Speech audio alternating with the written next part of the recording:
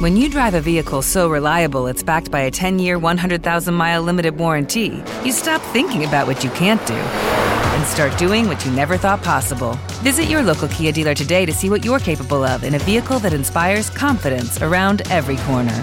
Kia, movement that inspires. Call 800-333-4KIA for details. Always drive safely. Limited inventory available. Warranties include 10-year 100,000-mile powertrain and 5-year 60,000-mile basic. Warranties are limited. See retailer for details.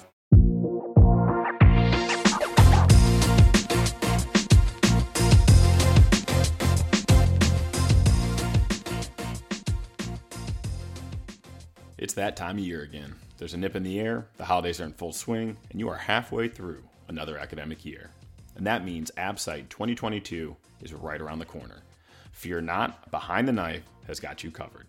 We've got over 28 high-yield ABSITE review episodes and our trusty companion book available on Amazon. Everything you need to dominate the ABSITE. Don't forget to check out our website at www.behindtheknife.org, where you can easily access all of our podcasts and videos, register for free CME, and sign up for the BTK newsletter. And be sure to keep an eye out for our comprehensive oral board review material, which is due out in early 2022. If you appreciate what we're doing here at Behind the Knife, please leave us a 5-star review. Now, take a deep breath. You've got this. All right, welcome back to Behind the Knife. We are continuing today with fluids, electrolytes, and acid base as part of our ABSITE series. These questions on the ABSITE and boards tend to be pretty straightforward, especially if you know the content. As a reminder, this chapter is also in our ABSITE series published on Amazon. Be sure to give it a look. Okay, so let's get started. Let's just jump right into it with some fluids, electrolytes, and acid base. Yeah, and we'll try and make this as least painful as possible. I actually didn't realize how much of a percentage of the exam was fluid, electrolytes, acid, base. So we'll try and hit the high points. So we'll start setting our baseline of fluid stats. So what is our percentage of total body water by weight in an adult? So typically, I think it's different for men or women. It depends on how much of your is body fat. But I think a typical equation is you take your body weight and times 0.5 for men and 0.6 for women. Yeah, and I think generally the exam will use 0.6. I think that's the most widely accepted. So for a 70-kilogram male, that would be 42 liters of total body water. And what percentage of that is intracellular? Most of it. So about 2/3 of it, generally speaking, is intracellular, I believe. Okay, good. And then we have the extracellular compartment, and that we can break down into intravascular and extravascular. And so how much of extracellular water is intravascular? It's a lower percentage of it, so 20, 25%, I believe. Yeah, so it's about a quarter is intravascular, and the other 3/4 is extravascular. And then what's the blood volume for our 70-kilogram man? I think on average you're looking at about 5 liters. Yeah, so by body weight it's about 7%, and that's the way I remember it. 5 liters in a 70-kilogram male gives you about 7%. How about in a pediatric patient? Ooh, gosh, I don't know. Oh, I don't remember John? the equation. Yeah, I'm thinking of the equation. I can't think of it. I don't remember. So for a pediatric patient, it's 80 cc's per kilogram. And when we talked about transfusion, we generally consider massive transfusion a half of their total blood volume, which is 40 cc's per kilogram. Oh, okay. But 80 cc's per kilogram would be their entire blood volume. Okay, so I think we can break our fluids down into maintenance fluids and resuscitative fluids. So what would be our common maintenance fluids? Well, D5, half normal saline with 20 milliequivalents of potassium is our typical one. Okay, so generally it would be a D5, and I'd say our most common D5 half normal. Anybody we would use D5 quarter normal on? Kids, you would use it in kids. Yeah, babies. Mm-hmm. So babies after 7 days, you want to use quarter normal. And then how about our resuscitative fluids? That's your LR, normal saline fluids. Okay, so your crystalloids would be LR or NS. Mm-hmm. And what other types of resuscitative fluids do we have? You can also use your colloids and plasminates as well. Okay, so then we have our colloids, and we'll break those down in a little bit later. And of course, You always have to remember the electrolyte concentration of these fluids. So the easiest way is just start with normal saline. So what does normal saline have in it? Sodium and chloride. Yep. What are the concentrations? 154 milliequivalents per liter. Good. So 154 for both of them. So then you automatically can do the math, and half is 77. How about LR? So LR has a lower sodium concentration. So the composition is 130 of sodium, 109 of chloride. There's 4 milliequivalents of potassium and 4 milliequivalents of calcium, and then some bicarb, and the 28 of bicarb. Good. And the way to remember that is it's closer to physiologic. The other thing to remember about it does have potassium, so if you get the patient who's hyperkalemic and they give you a choice of fluids, LR would be the wrong choice in the patient who's already hyperkalemic. Okay, so we always have to calculate maintenance fluid. So what's our easy way of calculating maintenance fluid for a patient who, and this is the euvolemic patient who is NPO? So I think the answer you could use is the 4-2-1 rule. Okay. But I think the easier way of doing it, I think, is the 150-20 rule. That's the same thing. Okay, I think those are both equally as easy. So 4-2-1 gives you the hourly rate. Right. 150-20 gives you the daily amount you want to give them.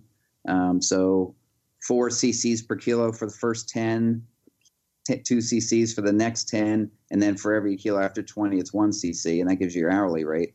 Is there a quicker and easier method for anybody in normal weight range? You just add 40 to their weight, and Sorry, that should give you your maintenance rate. Yeah, once you get to 20 kilos and above, weight plus 40 is the easy way to remember that. Okay, so that replaces your water that you need for the day. And then we also want to replace our electrolytes, mainly sodium and potassium. So how much sodium generally does a person need per day, or do they lose per day? 70 to 140 milliequivalents a day. Yeah, so you do that by weight, so generally 1 to 2 milliequivalents per kg. So for the 70 kilogram man, it'd be 70 to 140. So a liter of half normal would have 77 milliequivalents per liter. So when you give them about 2 liters or more of half normal saline, you've met their sodium requirements for the day. How about potassium? Potassium, it's about the same. It's a little bit less, 0.5 to 1 milliequivalent per kilogram per day. Yeah, so it's about half of what you need for sodium. So for 70 kilogram person, again, it's 70 milliequivalents per day, which can easily be met with 20 to 30 milliequivalents per liter of potassium added to your fluids. If you're having high losses from some other source, you might need to increase that. So sugar or salt? So when would you use a D5 solution? Somebody who's hypernatremic? Yeah, you need free water. No, I mean when you can give a person half normal saline, or you can give them D5 half normal saline. Oh, I see. Oh, children. You would use it in children. People who are NPO, it can be, protein sparing, as they say, if you add a little dextrose into it.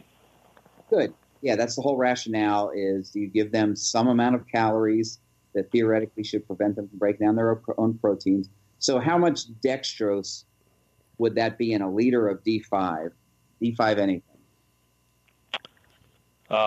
So let's see. You have 3.4 calories per gram. So in a liter, that's the I caloric. don't know. Yeah, I don't know how to do the math. How much is in a liter? So how many grams? So it's 5%. So it's 50 grams per liter. Okay. So so that gives you a little over 150 kcals per liter, which should give you protein sparing. So anyone on maintenance fluid, usually you want to put them on a D5 solution. Okay, so we have a 25-year-old male who's 80 kilograms, who had an API. He's NPO, and you want to put him on maintenance fluid. So what fluid and rate are you going to write him for? I think the easiest way is to use the weight plus 40. So I would put him in 120 milliliters an hour. And I guess you could, if you're considering doing LR versus D5 half normal saline with 20 of K. Good. So D5 half normal, 20 K is fine, 120 cc's an hour. Okay, now you have a 14 kilogram child. So that one you'd use the 421, so 40 and then plus 8, so 48. Okay. And what fluid? D5 half normal. If it's an infant or 14 kilograms, it should be D5 half normal plus 28K. Good. Yeah, D5 half or D5 quarter if it was an infant, but this one's a little bigger. Okay, so now you have a 48-year-old female who's been vomiting for 3 days, can't tolerate PO. She comes in, she's tachycardic, blood pressure's okay, and she has low urine output. So what do we want to do for this person? Start her on D5 half at 100 cc's per hour?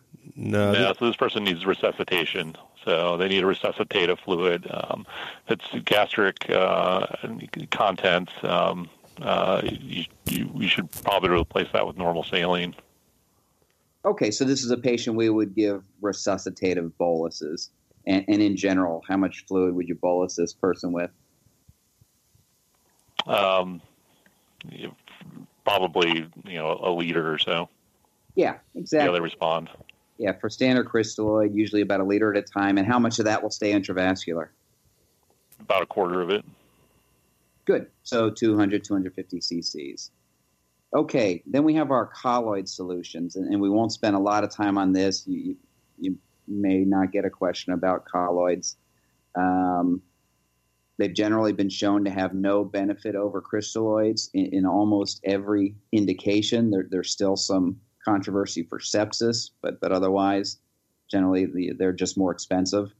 But how do colloids increase your intravascular volume? So this protein causes like an oncotic pressure in the vessel, and it like draws fluid back in. So. Okay, good. But what will happen in an inflammatory condition where you have increased capillary permeability? What I think of is that those proteins won't stay in the vessel; they actually leak out, and then it draws the fluid with it. Good. And in general, what are our colloids that we have currently available?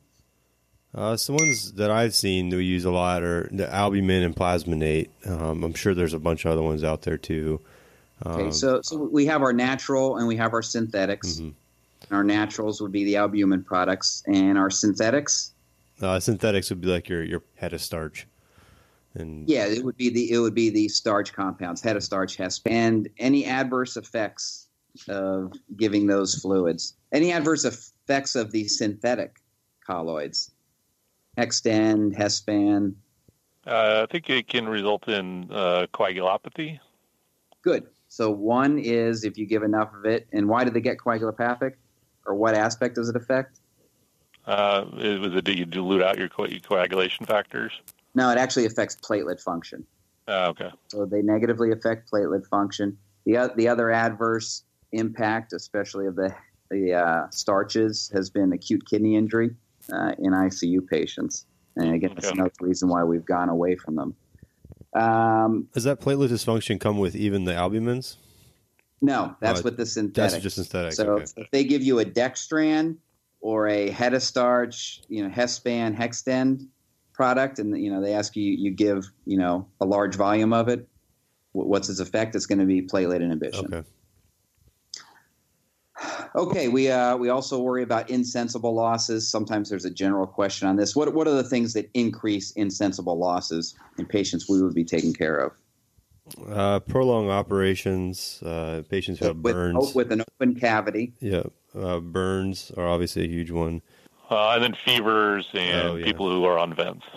Yeah, fevers would be insensible losses. It's a huge one, and then people on vents. And generally, each degree Celsius increase in your temperature increases your insensible losses by about 10%.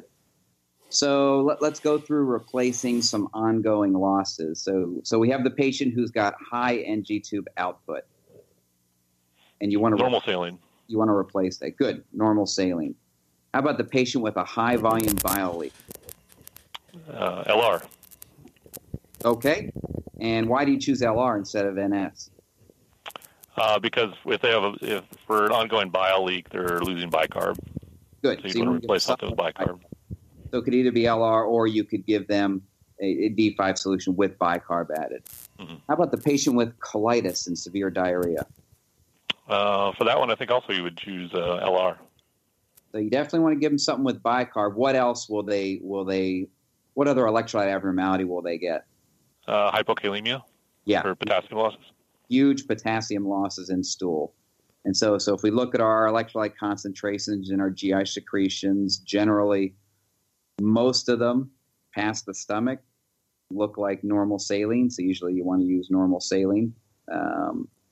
The bile, as you said, bile and pancreatic, you are also going to lose a lot of bicarb, and colon, you're going to lose a lot of potassium. I've seen that question a couple times, actually, is on some of the test banks, is where does your largest GI loss of potassium come from? It's the colon. So. Yep, that's the colon, and that's the patient you'll get significant hypokalemia. Okay, well, as long as we're talking about electrolytes, let's talk about electrolyte abnormalities. So we'll start with sodium. So we have a 37-year-old female, had an open chole. She's post-op day 2. She's NPO. Her sodium is 129. She's awake, alert, and afebrile. So what do we think is the cause of her hyponatremia? And then what are our treatment options? Yeah, definitely seeing questions on this. So most likely it's iatrogenic. So you've gotten a lot of crystalloid from LR in the operating room. Okay, so it could be delusional. What are some other causes? So like SIADH would be a common problem post-op, or post-traumatic. Good. So yeah, and on the exam, I think it's either going to be excess free water or it's going to be SIADH. Or she could be diabetic. What's that? She could also be diabetic if you think of like a pseudo. And that's the thing you're trying to figure out. And then you can get the pseudo hyponatremia from hyperglycemia. From hyperglycemia or high triglycerides. Anything with high proteins. So hyperproteinemia and hyperglycemia. Okay, so how do we make the diagnosis in this hyponatremic patient? So we'll calculate their serum osms. Usually you'd figure out their serum osms and their measured serum osms versus their calculated serum osms. Good. Would be a good place to start. Okay, and how do we calculate serum osms? So you have your three. So you look at your chemistry, and your three main components are sodium, glucose, or your three components are sodium, glucose, and your BUN. So the equation is 2 times the sodium plus the glucose divided by 18, and then plus the BUN divided by 2.8. So the sodium is the main contributor. Good. So the quick and dirty is you multiply sodium by 2, and that gets you in the ballpark. The simple way I remember it is sodium times 2 and then plus 10 for someone who's got normal glucose and normal renal function. So unless they give you a patient whose glucose is out of whack or who's in renal failure and has an elevated BUN, it's generally going to be twice your sodium plus 10. And then what do we want to compare that to figure out if this is excess free water or if this is SIADH? So they're urine osms. Good. So if it's SIADH, what's going to be the serum osms and the urine osms? So let me think. I got to think this out. So if it's SIADH, your serum osm is going to be lower than your urine osm. So your urine osmolality is going to be inappropriately. Your urine is going to be inappropriately concentrated. Yeah. So serum osms are going to be low, and urine osms are going to be high, which is inappropriate. Because if it's excess free water, then what's that relationship going to be? If it's excess free water, you're going to be trying to get rid of free water, so your urine osms are going to be low. Yeah. So just remember, your serum osm and urine osm should always be in the same direction. So if they're both low, that's normal, and you're talking about excess free water. If they're in the opposite direction, then you have SIADH. And same thing if they're high. If the serum osms are high, urine osms should be high. And if they're not high, then you're probably talking about a pathologic entity like diabetes insipidus. Okay, so we made our diagnosis. How do we want to treat this patient? Let's say serum osms are low and urine osms are low. Fluid restrict. Okay, let's say serum osms are low, urine osms are high.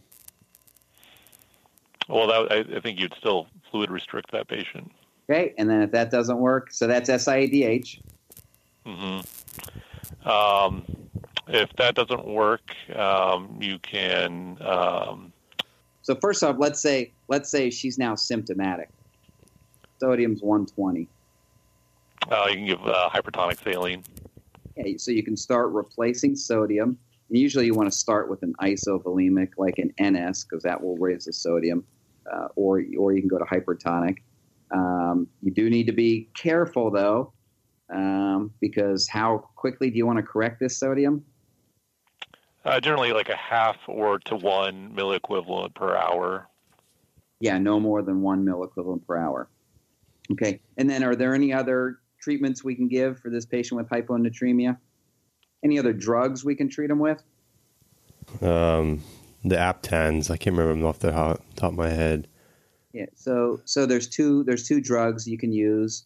One is demeclocycline, which is an old antibiotic, but it also treats SIADH. It essentially will cause a diabetes insipidus. And then you mentioned the Vaptans. So Conivaptan, Tolvaptan, those are the newer drugs for hyponatremia. And what do those do? I assume they have some type of diuretic effect, or with the. So they're vasopressin antagonists. Oh, okay. All right. And so they antagonize vasopressin receptors in the kidney. And do you know which type of vasopressin receptors those are? V1? No, it's V2. Yeah. V2. V1 is your arterial. V1 are the systemic ones, when you give vasopressin for blood pressure. And V2 are the kidney ones, where essentially it'll work like ADH. Okay, so we have this hyponatremic patient, and we want to figure out how much sodium we need to give them. So we always have to calculate our sodium deficit, right? So how do we calculate sodium deficit? So you would, so you have your equation for this, or typically what I do is just guess in the middle of the ABCDs. But no, for your calculation of your sodium deficit, you take your desired sodium and you subtract your actual sodium, and then you take that times your total body weight. Yeah. So it's easy to confuse the calculation for sodium deficit and for free water deficit. Mm-hmm. Both of them involve subtracting taking the normal sodium and subtracting the actual. Just remember, you always want to put the higher of those sodiums first. So for this one, your sodium is going to be low. So you want your desired sodium minus your actual sodium, multiply that by total body water, which should be, again, for a 70 kilogram man or woman, 42 liters. And that will give you your sodium deficit. The other way I remember how to differentiate these equations, remember, one of them you have to divide by the desired sodium and one you don't.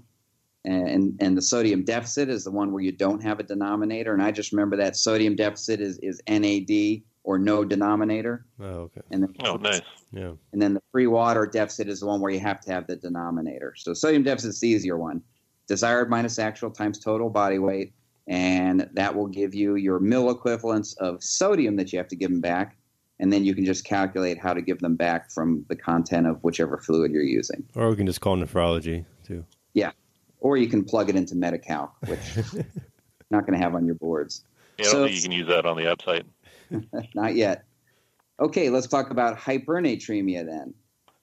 So what are the causes of hypernatremia? Patient's got a sodium of 160.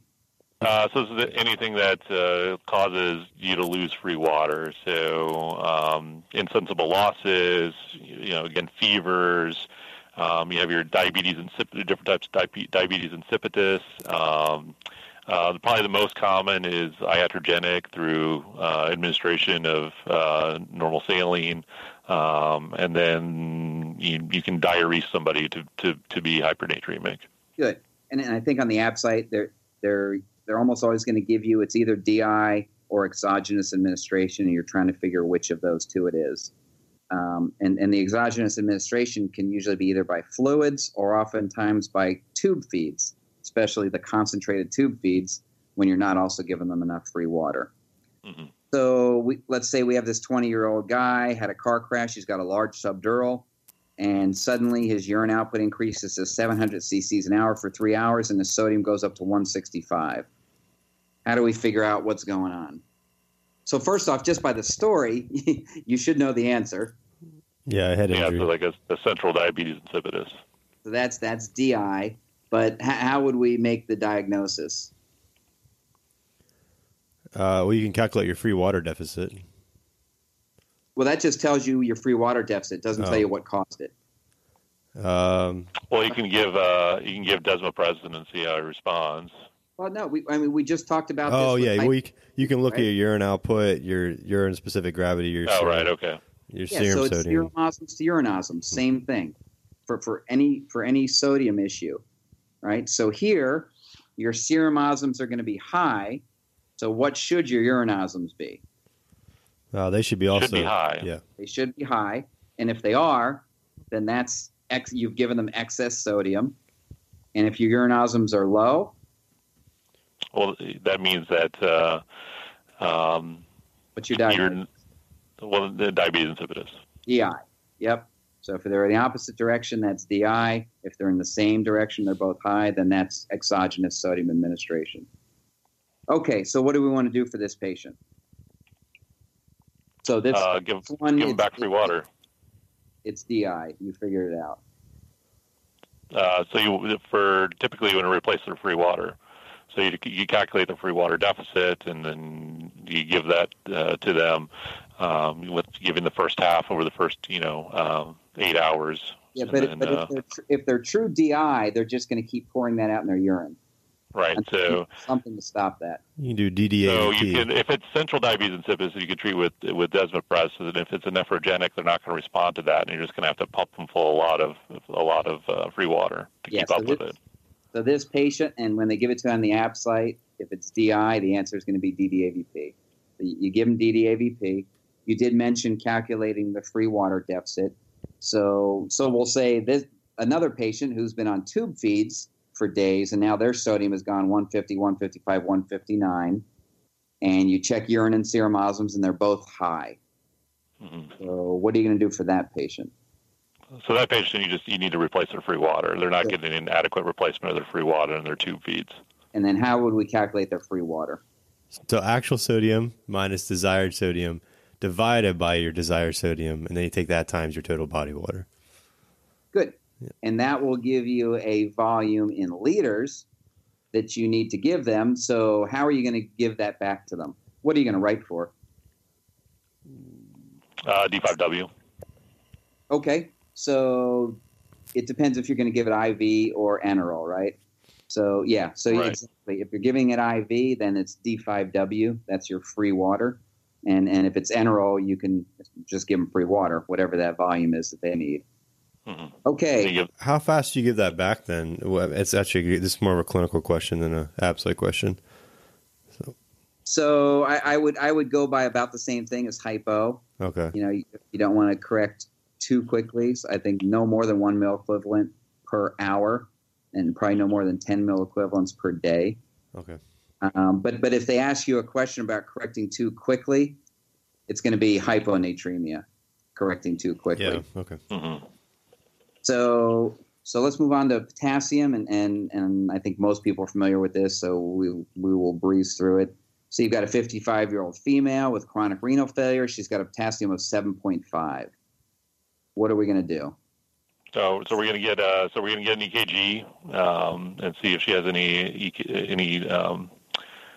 changes on her EKG, and we're going to give her a cardiac. The first thing you're going to do is give a cardiac stabilizing medication, so calcium, and then there's several different things you can do to lower the potassium. Good. So and I think that's probably a question every year. Yeah, I know. I see that everywhere. You give them the calcium first to stabilize the myocardium. So most common causes of hyperkalemia? Renal failure in the hospitalized patient a lot of times. So tumor lysis or cell lysis. We get asked a lot about succinylcholine and the depolarizing neuromuscular blockers, especially in like burn patients. Yep. Things like diuretics. There can be endocrine dysfunction that can cause hyperkalemia. Okay. Those would be the big ones, and renal failure definitely the most common. And the characteristic EKG finding? Peak T waves. Okay. And then you can also get blocks in your conduction system, and then finally ventricular arrhythmias if it gets high enough. And so, what are our treatment options for hyperkalemia? And again, this patient has a K of 7.5. You give them the calcium, then what else can we give them? Start bringing the potassium down. Yeah, so you can give them glucose with IV insulin. You can give them sodium bicarb. You can give them for a longer acting thing. Sodium bicarb would usually be the next thing I would reach for if it's okay. Because it'll be the next fastest acting agent. Insulin, glucose. What else can we do? Give them Lasix. Can diurese off some of the potassium. There are the resins that help them secrete or excrete the potassium, K-oxalate. I guess you can do, if you need to, you can do emergent dialysis to take the potassium out. Don't forget about albuterol. And of course albuterol, of course. Which, I get to see that. That probably won't be the answer on the test. Yeah, but good. And dialysis would be your answer for this patient who's critically high. The thing with K-oxalate or the resins is who would you give that to and who wouldn't you give that to? The resins, I guess you wouldn't give it to people who have a bowel obstruction. Yeah, they have to have GI function for those to work. Those also take a while. Okay, so now we have the patient who's got a K of 2.5. What do we think is the most common cause of that? Usually it's from overdiuresis or some iatrogenic reason. Good. Yeah, that's almost always iatrogenic. And what is that when they go from 4, their K of 4 to a K of 3? What does that tell you about their total body potassium deficit? Oh, so that's pretty actually nicely easy calculated. So their total body would be, if it's a drop of 1 milliequivalent, it's about 100 to 200 milliequivalents total body deficit. Good. Yeah, remember, K is your primary intracellular cation, so you're measuring the extracellular to try and get a picture. So you can have pretty significant body store depletion with just a small drop. And we always use the rule. So if you give them 40 milliequivalents of potassium, how much should that increase their potassium level? It should go up 4. Yeah, it should go up 4. Right. So about 0.1 for every 10 milliequivalents you give them. Okay, let's move on to calcium. So patient had a total thyroidectomy and the calcium comes back at 6.2. So what physical exam findings might be present? So you could have, you could have weakness, perioral numbness and tingling. You can have, the Chos-Sex and Trousseau signs. Okay. So probably most likely would be the perioral numbness would be the most common. Yeah, and then the Chos-Sex sign. That's when you tap on the face and then they get the little twitches. Yeah, so you're tapping on the facial nerve. And Trousseau's is the carpopedal spasm with blood pressure cuff. So how would you treat this patient? So with IV calcium. Good. And what else do we usually want to give them? Well, the same thing as hypokalemia. You give them magnesium as well. So. Yeah, and generally you also want to give them vitamin D to correct their calcium levels. Yeah. Okay. And what if this patient had a low serum albumin? How would we correct their serum calcium level? So an easy way to do it is to think for every point. So you take 4 as normal for albumin, and for every point below 4, you add 0.8 to the calcium level, and that'll give you your corrected calcium. Good. So if this patient's albumin was 2, we would add 1.6 to that calcium level, so it'd probably be in the normal range. Okay, hypercalcemia. What are the main causes of hypercalcemia? So, like hyperparathyroidism would be a very common cause of hypercalcemia. Yep, and what else? Hyperparathyroidism, and also breast cancer, malignant causes. Okay, so most common cause of hypercalcemia in an inpatient. Iatrogenic? Cancer. Okay. Most common cause in an outpatient. Oh, hyperparathyroidism. Yeah, I remember that. The little most common, yeah. Inpatient malignancy, outpatient hyperparathyroidism. Yep. And the symptoms of hypercalcemia? Symptoms are signs. The stones, bones, groans, and psychic overtones. So you have, kidney stones. You have bone pain from osteolysis. You have abdominal pain for the groans, and then you can have some psychosis as well. Okay. And what's your treatment going to be for this patient? Got a calcium of 10.5. So usually you start with volume, so crystalloid. You run crystalloids at like 200 or 300 an hour, and then your loop diuretics. Good. It's volume expansion and loop diuretic. And then what are some other medications we can use to treat this? So if it's for cancer, you can also use your bisphosphonates. I've seen a question on that before. Yep. And those would be very good for hypercalcemia caused by what? By like a cancer, something. Yeah, those are if it's a question on cancer, hypercalcemia, and a medication, that's going to be your answer, a bisphosphonate. What else can we give them? You can do calcitonin as well. Good. Another option. And then glucocorticoids are always good too. Yep. And then finally, if they're critically high, and especially if they have renal dysfunction, you can dialyze them. Mm-hmm. Okay, let's move on to acid base. So what is the most important parts of the ABG in terms of, you're going to get some acid-base questions on the exam, I guarantee it. And what are the most important parts of the blood gas to look at to sort those out? So I guess the most important part. So you look at first you look at the pH to see whether they're acidotic or alkalotic, and then generally I'll look at the CO2 and at the bicarb, and generally in that order.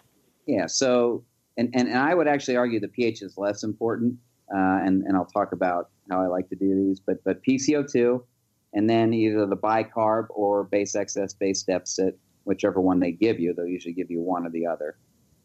So how does elevated CO2 cause acidosis? Getting back to those chemistry formulas, what does that CO do? What happens to that CO2 that forms an acid? So it binds with water and forms carbonic acid. Good. And then when we talk about compensation, and we can compensate respiratory and we can compensate metabolically. Which of those happens rapidly? So your respiratory compensation happens very rapidly, where the metabolic takes a little bit longer. Good. So we'll talk about normal values. What's your normal PCO2? 35 to 45. Yeah, so I would just use 40, okay. Normal pH. Guess you use like 7.4. 7.4. Normal bicarb? Ooh, 24, I think, 25? Yep. Okay, so one of the things you need to know to sort out some of these questions about acid-base is whether the change in pH reflects the change in the PCO2 or whether there's something else affecting it. So if we take a change in PCO2, what change in pH would we expect? So you can take that times 0.08. So your delta pH equals your 0.08 times delta PCO2. Good. And that would be for an acute change.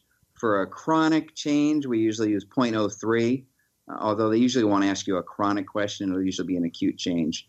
The other way I remember it is the pH will change by 0.1 for every 12-point change in CO2. So if the CO2 goes from 40 to 52, then your pH should go from 7.4 to 7.3. Okay. But either way, the 0.08 or the 0.1 for every 12 will get you there, and that should be your expected change in pH. So we'll talk about another quick and easy way to do it, to know if the change in CO2 is just normal respiratory compensation for a metabolic acidosis or alkalosis. And this is a real easy one. Is your CO2 should equal the number that's after the decimal point in the pH. So So, for example, if you have a pH of 7.28 and a PCO2 of 28 and a bicarb of 16, because the CO2 of 28 and the 7.28, the 28 are equal, that tells you that your CO2 change is in response to some kind of metabolic. So that would be a primary metabolic acidosis, and then that respiratory change was compensatory. Okay. So Makes sense. So you talked about the important factors and looking at the pH. And actually, whenever I get a blood gas problem, I don't look at the pH first, because remember, you can have a complex disorder with a pH of 7.4 if they're balancing each other out. So actually, what I do is I look at the CO2, and then I remember start with a CO2 of 40 as normal. So first thing I look at is the CO2, and if it's high, I write down respiratory acidosis, and if it's low, I write down respiratory alkalosis. Then I look at the bicarb or base excess, whichever they give you, and same thing. If the bicarb is high, I write metabolic alkalosis. If the bicarb is low, I write metabolic acidosis. And then I look at the pH and see which direction the pH is going. And then you look at the answer choices they give you. And most of these, they're asking you to just identify what disorders are present. So right there, you've answered it. If you had a high CO2 and you wrote down respiratory acidosis and a low bicarb metabolic acidosis, then you have a combined respiratory and metabolic acidosis, and you look for that answer, and that should be your answer. And then those calculations we just talked about, those are really only required if they're not looking for a simple, which two disorders are present. Sometimes they'll be asking you, what's the primary disorder? Is the metabolic acidosis the primary, or is the respiratory alkalosis the primary? And those are compensatory. But usually you'll be able to tell that from the history they give you, because they'll give you a patient who is over-narcotized. And the primary then is going to be a respiratory acidosis, right? Or a patient is hyperventilating. The primary is going to be a respiratory alkalosis. So that's how I approach them, and we can look at a couple of those when we'll get to some examples. So let's talk about metabolic acidosis. And of course, the first thing you have to do to sort out what kind of metabolic acidosis is calculate what? So you would calculate your anion gap in these patients. Good. And the formula for that? So that's your sodium plus your potassium, and then you subtract your chloride plus your bicarb. Good. And the normal should be 12 to 16. And so you're either going to have a gap acidosis or a non-gap acidosis. So if you have a gap acidosis, what are the common causes going to be? So that's your mud piles mnemonic that we've learned back since the beginning of medical school. So your methanol, uremia, DKA, your paraaldehydes, which I've never seen, your isoniazid, lactic acidosis, ethylene glycol, and then salicylates or aspirin. Good. And the usual ones they'll almost always, if they give you a gap, it's going to be a lactic acidosis, a diabetic ketoacidosis, a salicylate overdose. Like you said, they'll rarely ask you about the other ones. So what if you have a non-gap acidosis? Yes, I think of ostomies or small bowel fistulas, lactulose, or other things. Oh, you're iatrogenic from sodium chloride, like hyperchloremic metabolic acidosis. Good. Your renal tubular acidosis is. Yep.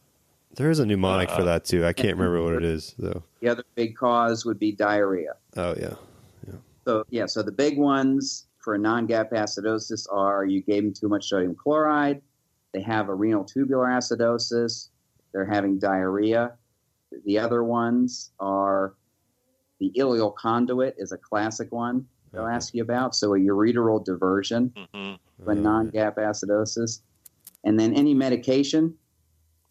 Acetazolamide? Yeah, carbonic anhydrase inhibitors. And then mafenide acetate. The mnemonic I use for that is heart CCU. And so the H is hypoaldosterone or Addison's. And then E is expansion, so sodium chloride expansion, acid ingestion, renal tubular acidosis. The T is for TROTS, or you can remember turds, diarrhea.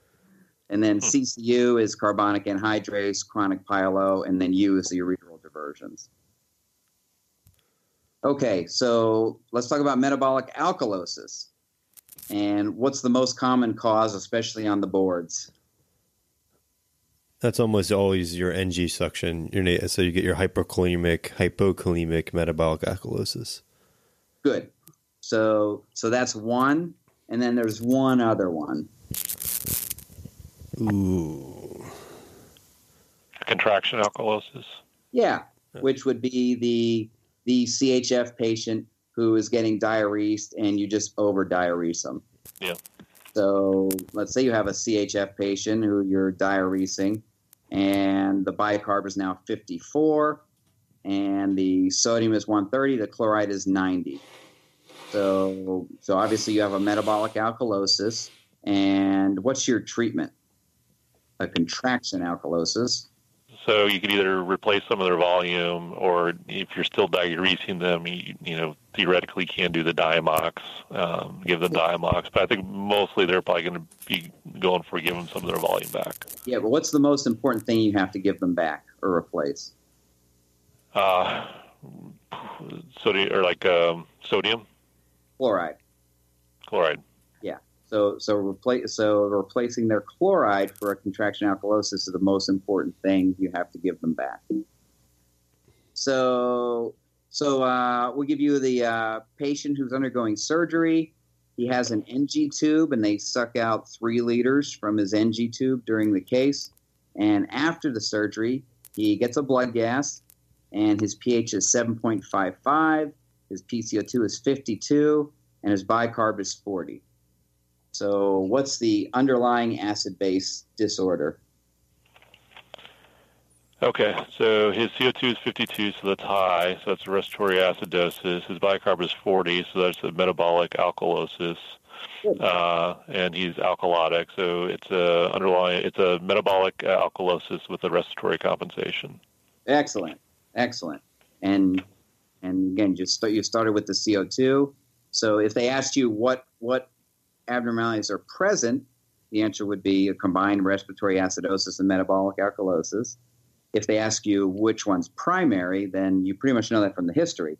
You got acid sucked out of his stomach, so the metabolic component is going to be primary. And you can always look, correct me if I'm wrong, but you can always look at there, and you can look at the pH, because nobody's ever going to overcorrect with a compensation. Yes. So that would give you your primary. Exactly. And you can also see it's pretty close to that decimal point rule. So the pH is 7.55 and the PCO2 is 52. So those are almost equal, which tells you that the primary component is metabolic. Now we have a patient who got admitted in a coma and gets a blood gas, and the PCO2 is 16, the bicarb is 5, and the pH is 7.1.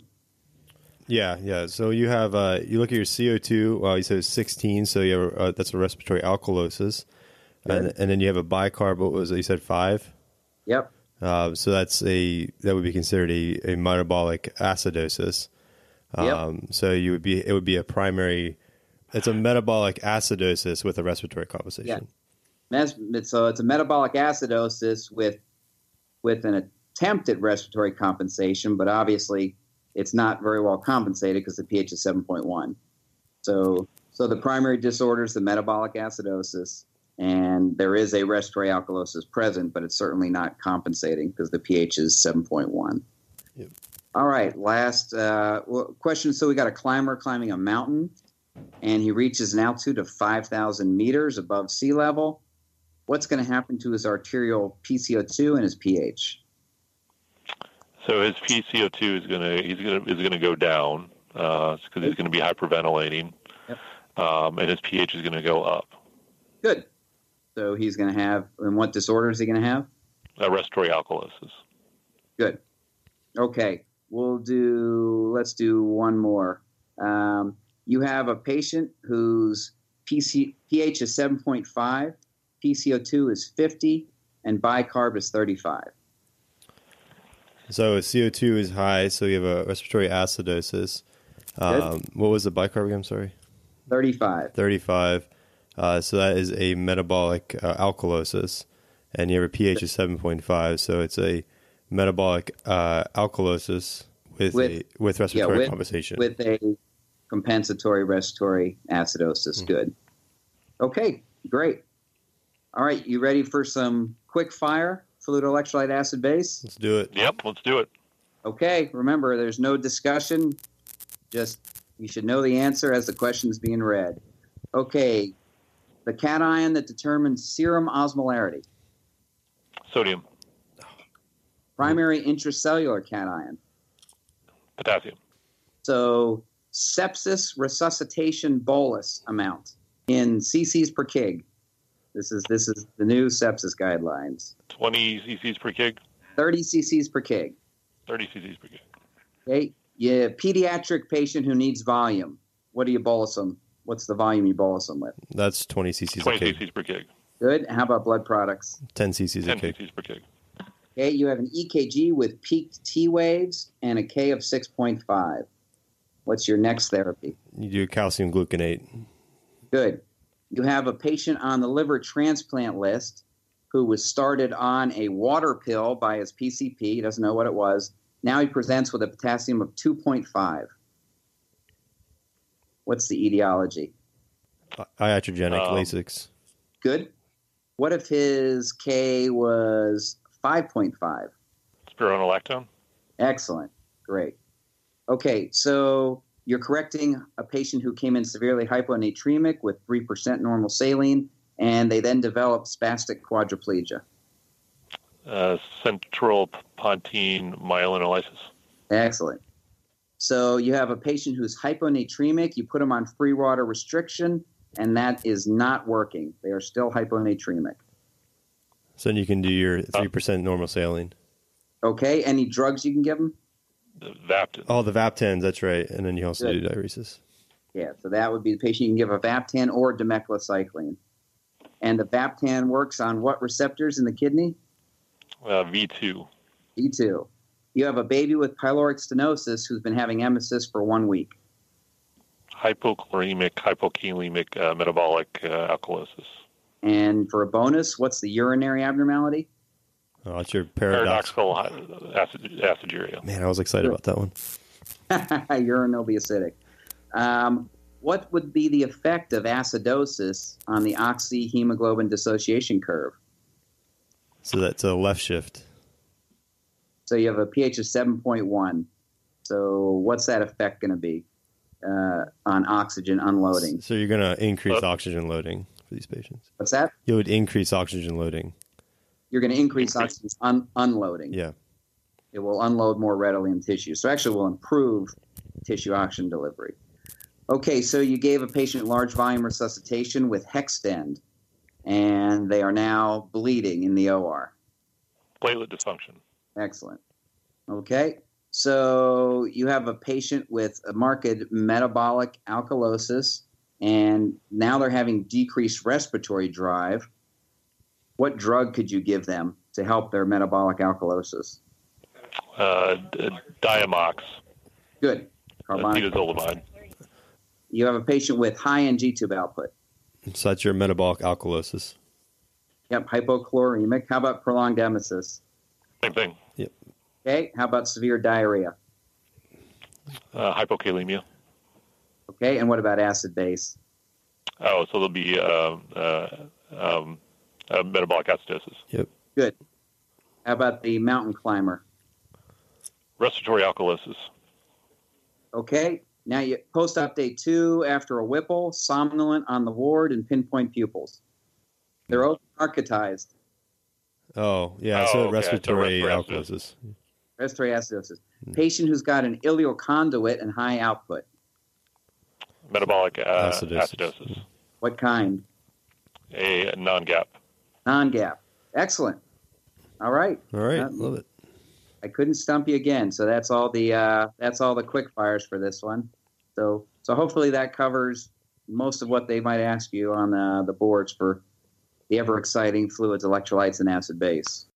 Be sure to check out our website at www.behindtheknife.org for more great content. You can also follow us on Twitter at Behind the Knife and Instagram at Behind the Knife Podcast. If you like what you hear, please take a minute to leave us a review. Content produced by Behind the Knife is intended for health professionals and is for educational purposes only. We do not diagnose, treat, or offer patient-specific advice. Thank you for listening.